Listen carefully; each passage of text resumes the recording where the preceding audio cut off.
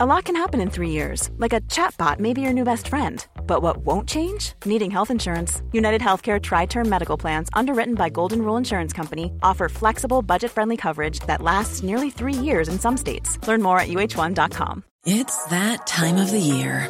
Your vacation is coming up. You can already hear the beach waves, feel the warm breeze, relax, and think about work. You really, really want it all to work out while you're away. Monday.com gives you and the team that peace of mind. When all work is on one platform and everyone's in sync, things just flow. Wherever you are, tap the banner to go to Monday.com.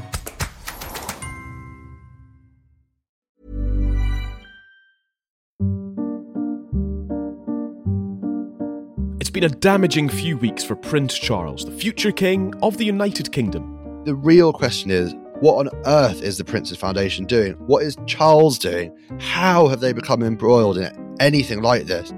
His team have been accused of accepting cash from foreign donors in exchange for access, honours, and securing their futures in Britain. Prince Charles's right-hand man, Michael Fawcett, embroiled in yet another scandal. Damaging claims about donations to his charity and potential promises to help secure honours. While they say that the Prince and Mr Fawcett are not friends, there's no denying that this is a man that the Prince trusted. And now he's been plunged into another scandal involving, well, a classic cast list actually, a Russian banker, a group of royal fixers, and a £500,000 donation that went missing. We have the Charity Commission, which covers England and Wales. We have the Prince's Foundation, all investigating what has gone on over here. And it really stinks. You're listening to Stories of Our Times from The Times and The Sunday Times. I'm Callum MacDonald, sitting in for Manveen Rana. Today, cash for access, the Prince and the oligarch.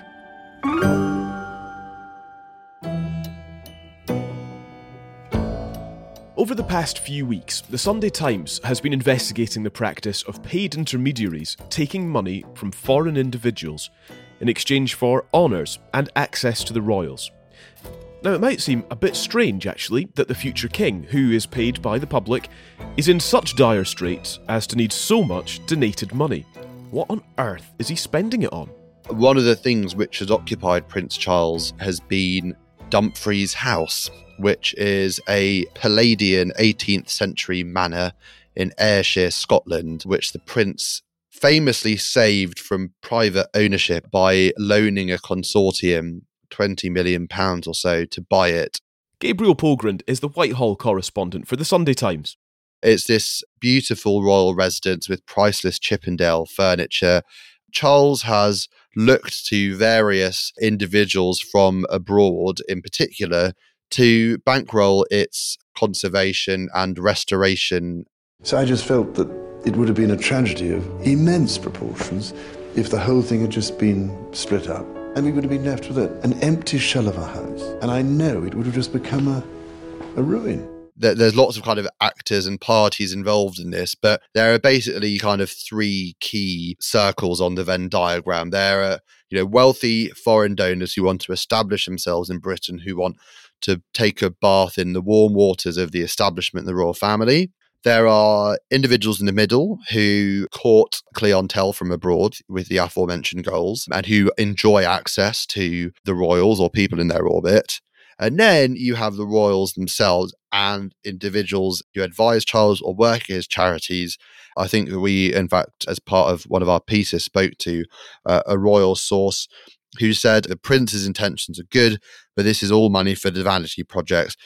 Has nobody said to him, you are just years away from being king. What the fuck are you doing? Could you describe what Dumfries House is used for when it comes to private trips for potential wealthy donors? Well, these wealthy donors are invited to spend time with Prince Charles at Dumfries House. They are told that they need to arrive at Prestwick or Glasgow airports, where they'll be collected by a chauffeur. The driver will take them to the grounds, whereupon they'll be welcomed by Prince Charles himself or his representatives. There'll be a dinner, perhaps cocktails at the start. Charles's favourite drink is G&T. According to one person who's been to a number of them who I spoke to, the way it works is if you haven't donated to Charles yet, you get to sit very close to him. Only once your future benevolence has been assured, you then sort of gradually ease towards the periphery of the table, but you very much get FaceTime with the future king.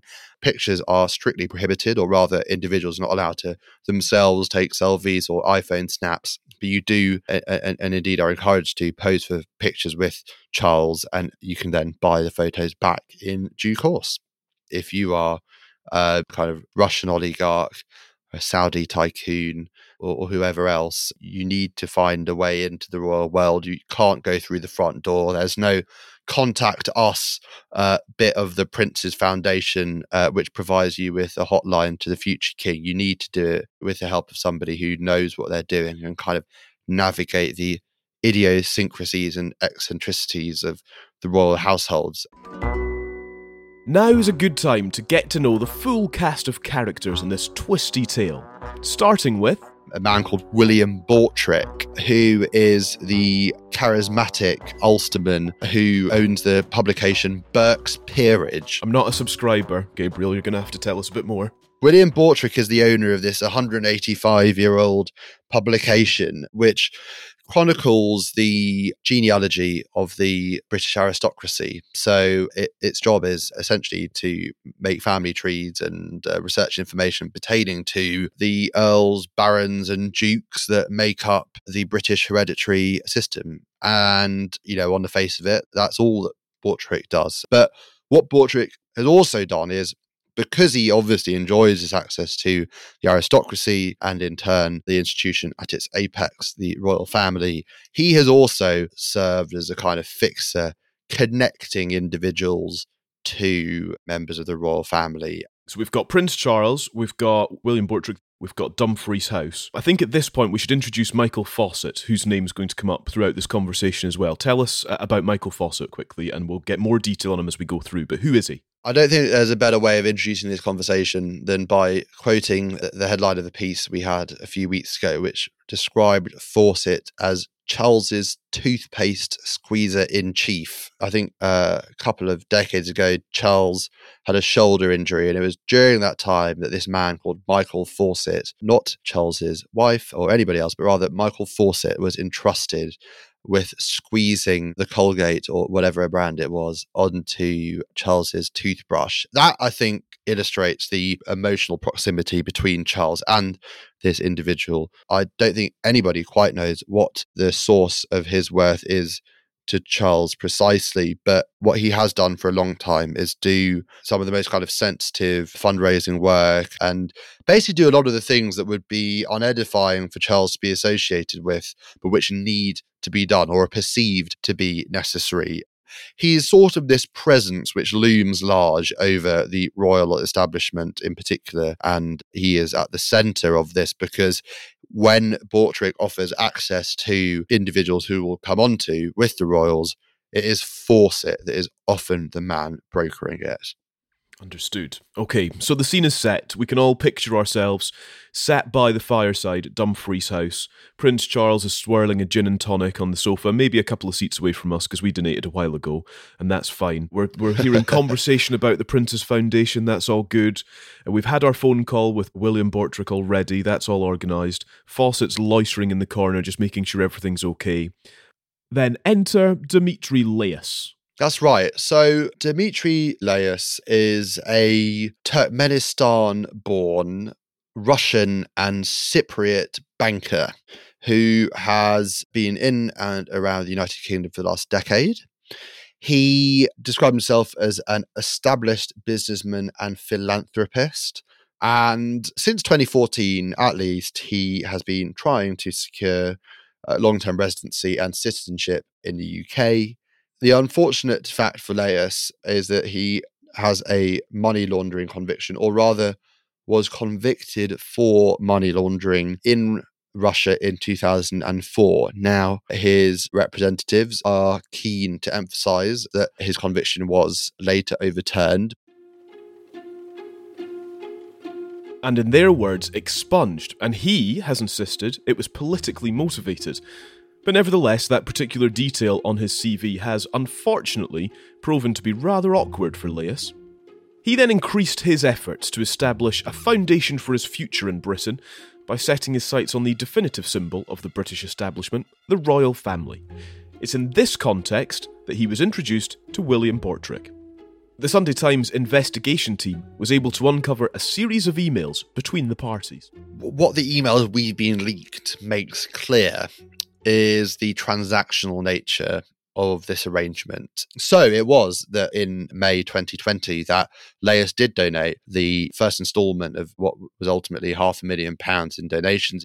Days later, he gets a letter from Charles himself, thanking him for his very generous support. Charles, in fact, underlined the word very, said that his money would go towards critical initiatives at Dumfries House, and said, and herein lies the key sentence, I very much look forward to seeing you when this dreadful crisis passes. So, at this point then, let's consider Prince Charles's position that you just kind of touched upon. At the point where he says, look forward to seeing you, do we know more about the context of that? Is that just something that Prince Charles says?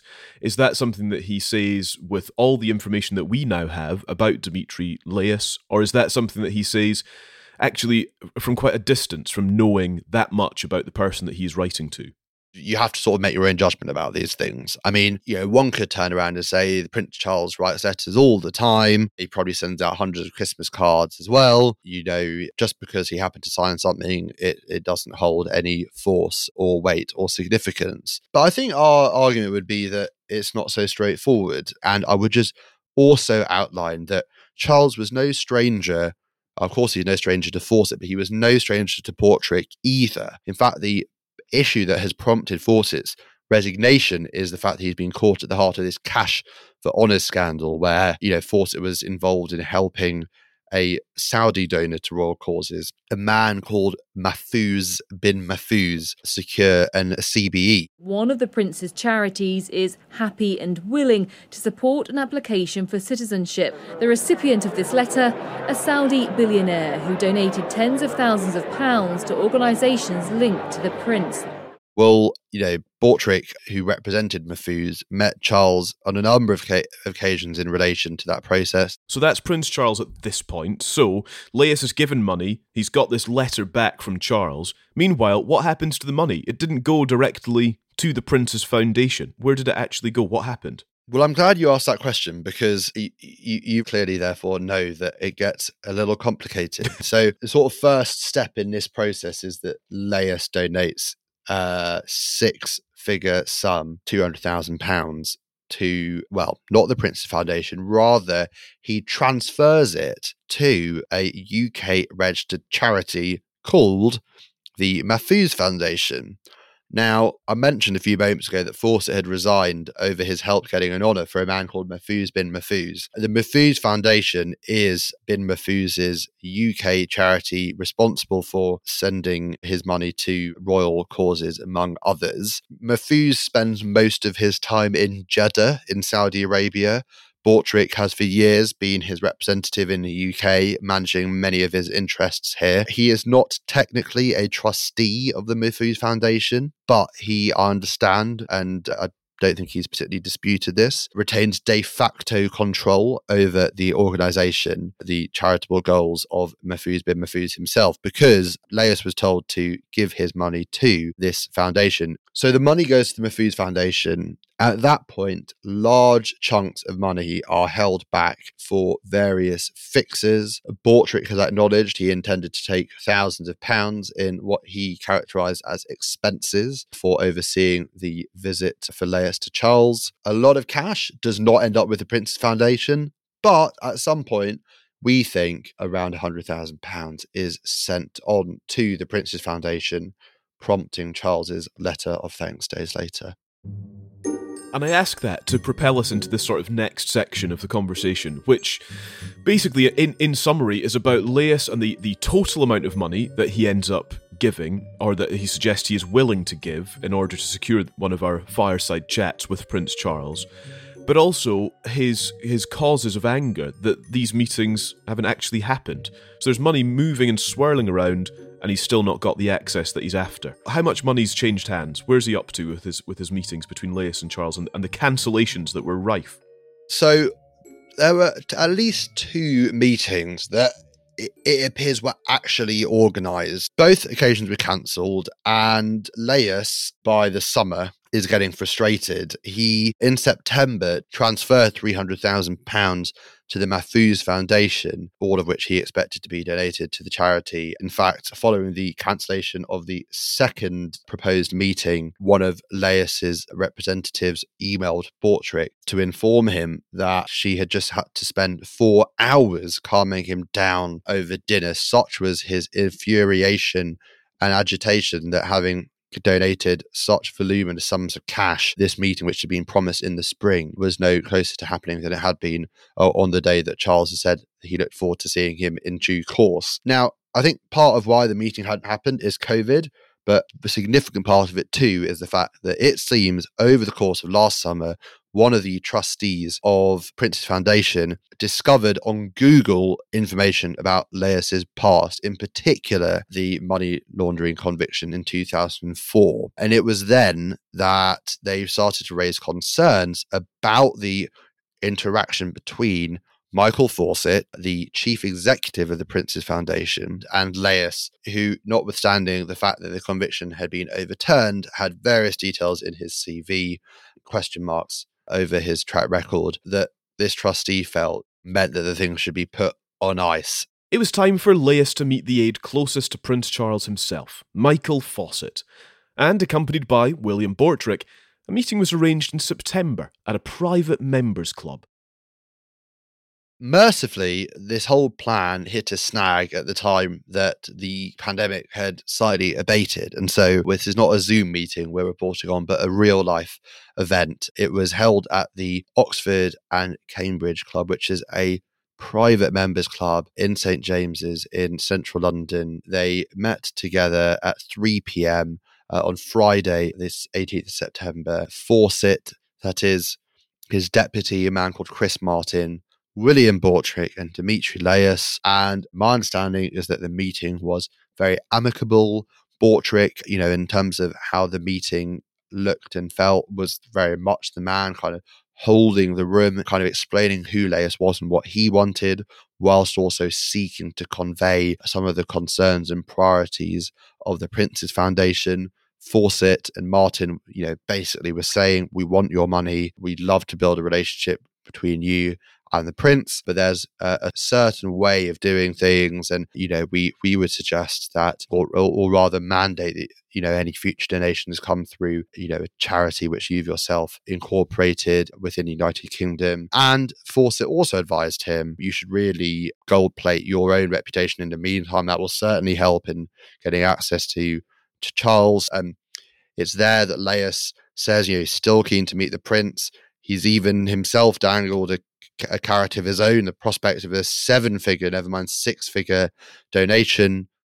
Laius did everything they suggested, including setting up the Laius Family Foundation as the UK-based charity through which he could finally make his generous donations. I'm here with the founder of the Laius Family Foundation. So Dimitri, tell me a little bit about how the Laius Family Foundation started. All my life I tried to help vulnerable people. It's before Family Foundation was set up, and now. Coming up, the Fixers get cold feet. But first, a message from our friend George. Hi, I'm George Arbuthnot, the Deputy Editor of the Sunday Times Insight Investigations team. It's you, the listeners and subscribers, who enable the Insight team to investigate the government's response to the pandemic. Get to the heart of the stories that matter every day with the Times and the Sunday Times. If you subscribe today, you can enjoy 1 month free. Visit thetimes.co.uk/stories of our times.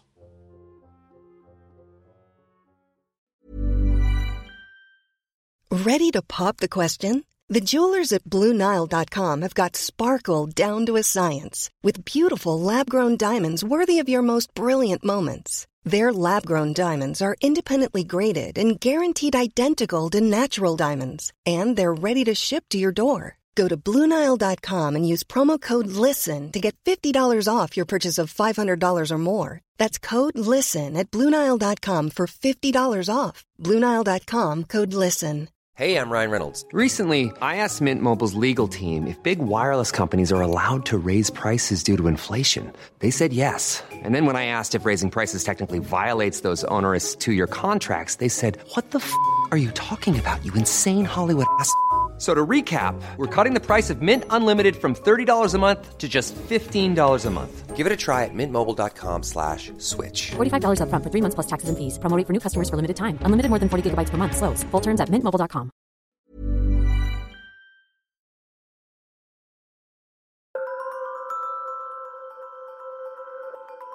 To recap, just to sort of reposition ourselves, so we've had the meeting at the club, at the private members club, against the backdrop of an employee Googling Laius's name and getting concerned, really, about him and about his past.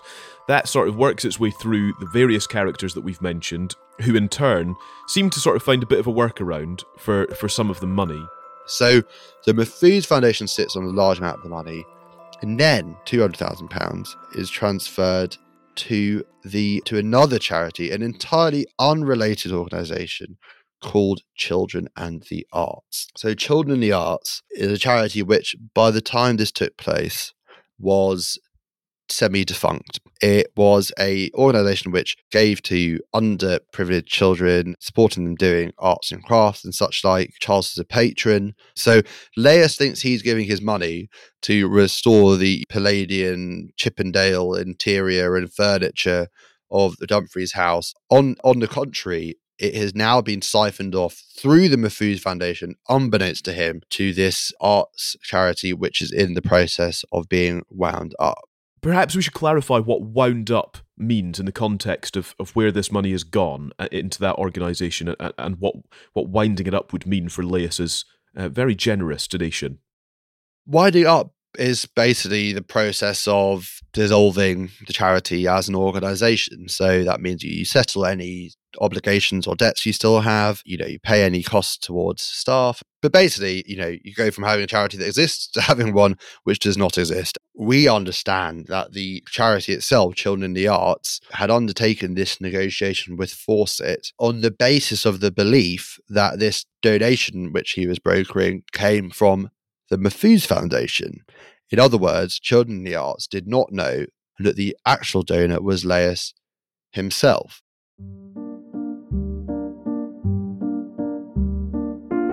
So we have Laius, who doesn't know his money is being moved into a given organisation. And we have a given organisation which doesn't know that the money it's receiving has come from him. And Laius actually remains in the dark about this for half a year.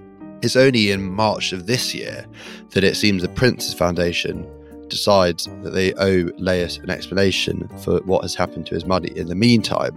And it is then that Chris Martin, Fawcett's deputy at the Prince's Foundation, sends Laius's representatives 2 documents. One is a letter from Martin saying, "We know that you thought your money was going to the Dumfries house.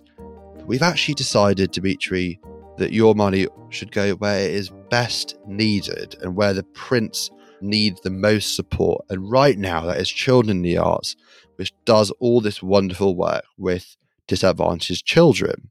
And then he also attaches a letter from Children in the Arts, or at least purporting to be from Children in the Arts, in which they too state, "We are very grateful to you for this kind donation, and it will help the charity fulfill its educational programs for the disadvantaged attending schools in this country." So, Laius essentially has been led down the garden path and is now being told, "Oh, well, this is where your money is." But that sort of complexity doesn't stop there, because when we showed this letter to Children in the Arts and told them, did they know that the money was coming from Laius? Children and the Arts turned around and said, "We did not send that letter."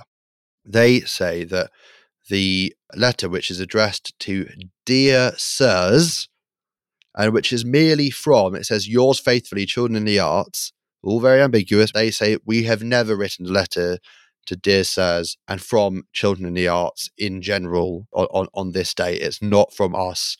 They later clarify that they did write a letter thanking the Mahfouz Foundation, but it was addressed to the Mahfouz Foundation. So in the meantime, the copy of the document, which has made its way to Laius, has been altered, doctored, however you happen to want to characterize it. I suppose it's worth considering then at this point the situation that Laius is in. What is he doing? You've mentioned before that he's kind of considering his options, I suppose, when it comes to legal action, for example. Do we have a sense of just how angry he actually is? Well, I think pretty angry is the long and short of it. I mean, it's sort of a complicated but fascinating tale because he's simultaneously the man who suffered because of this past overturned conviction and who attracted all this scrutiny, all these doubts, was in fact blocked by trustees who did not think he was an appropriate person to be accepting money from. We've sort of focused on the fact that Charles wrote a letter to a guy who had not passed that level of vetting. And then he's also the victim. He is somebody who's given lots of money, not all of which has ended up where he was told it was going to go, and who has been, deceived repeatedly over the course of this period. So how angry is he? I think, we know that he's said he doesn't rule anything out.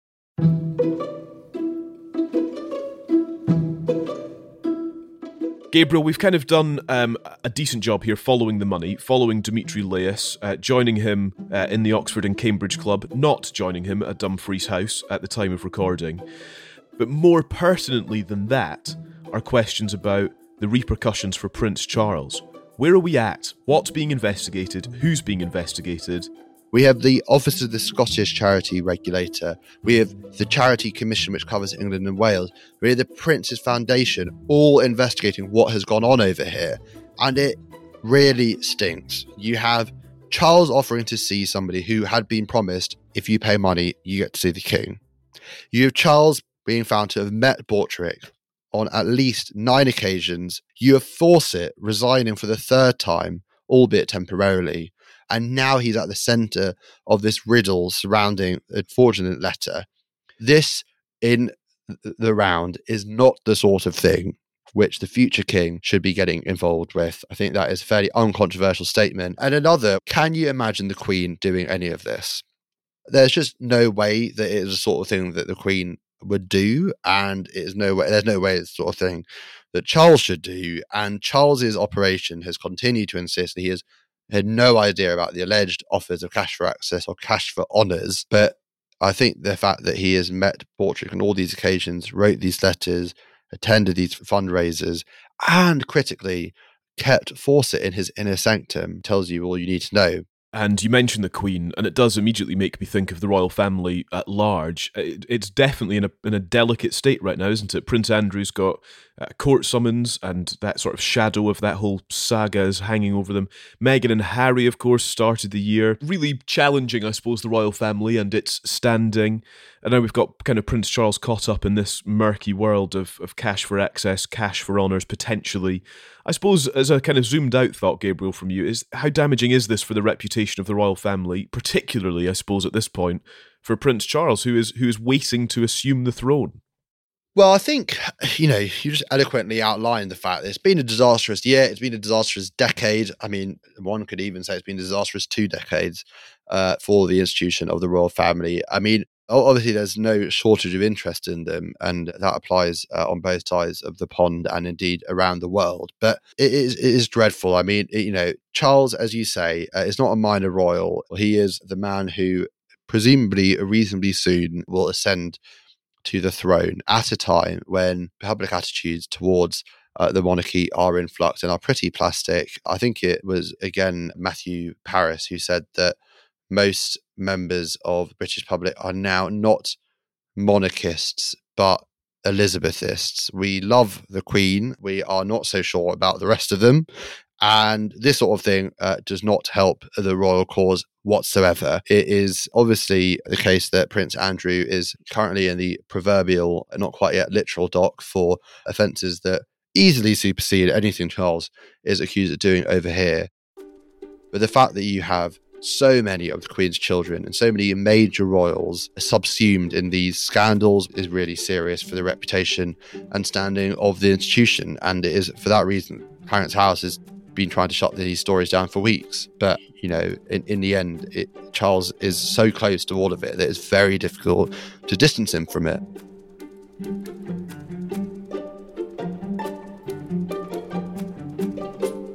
You've been listening to Stories of Our Times, a podcast brought to you thanks to the subscribers of The Times and The Sunday Times. Thank you.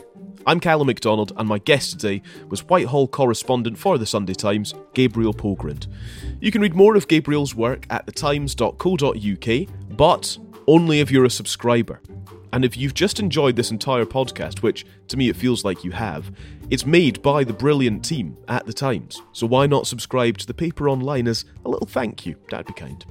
Of course, you can pick up the paper in print as well. Do that on Sundays to get more of Gabriel's brilliant work. Do it every other day to get other people's brilliant work. The producer today was Josh Channa. The executive producer was Asia Fuchs. And sound design was by David Crackles. If you have a story you feel that we should be covering, an idea for a future episode, or thoughts on what you've just heard, we are standing by to hear from you. Send us an email. The address you need is storiesofourtimes@thetimes.co.uk. And I will see you again soon.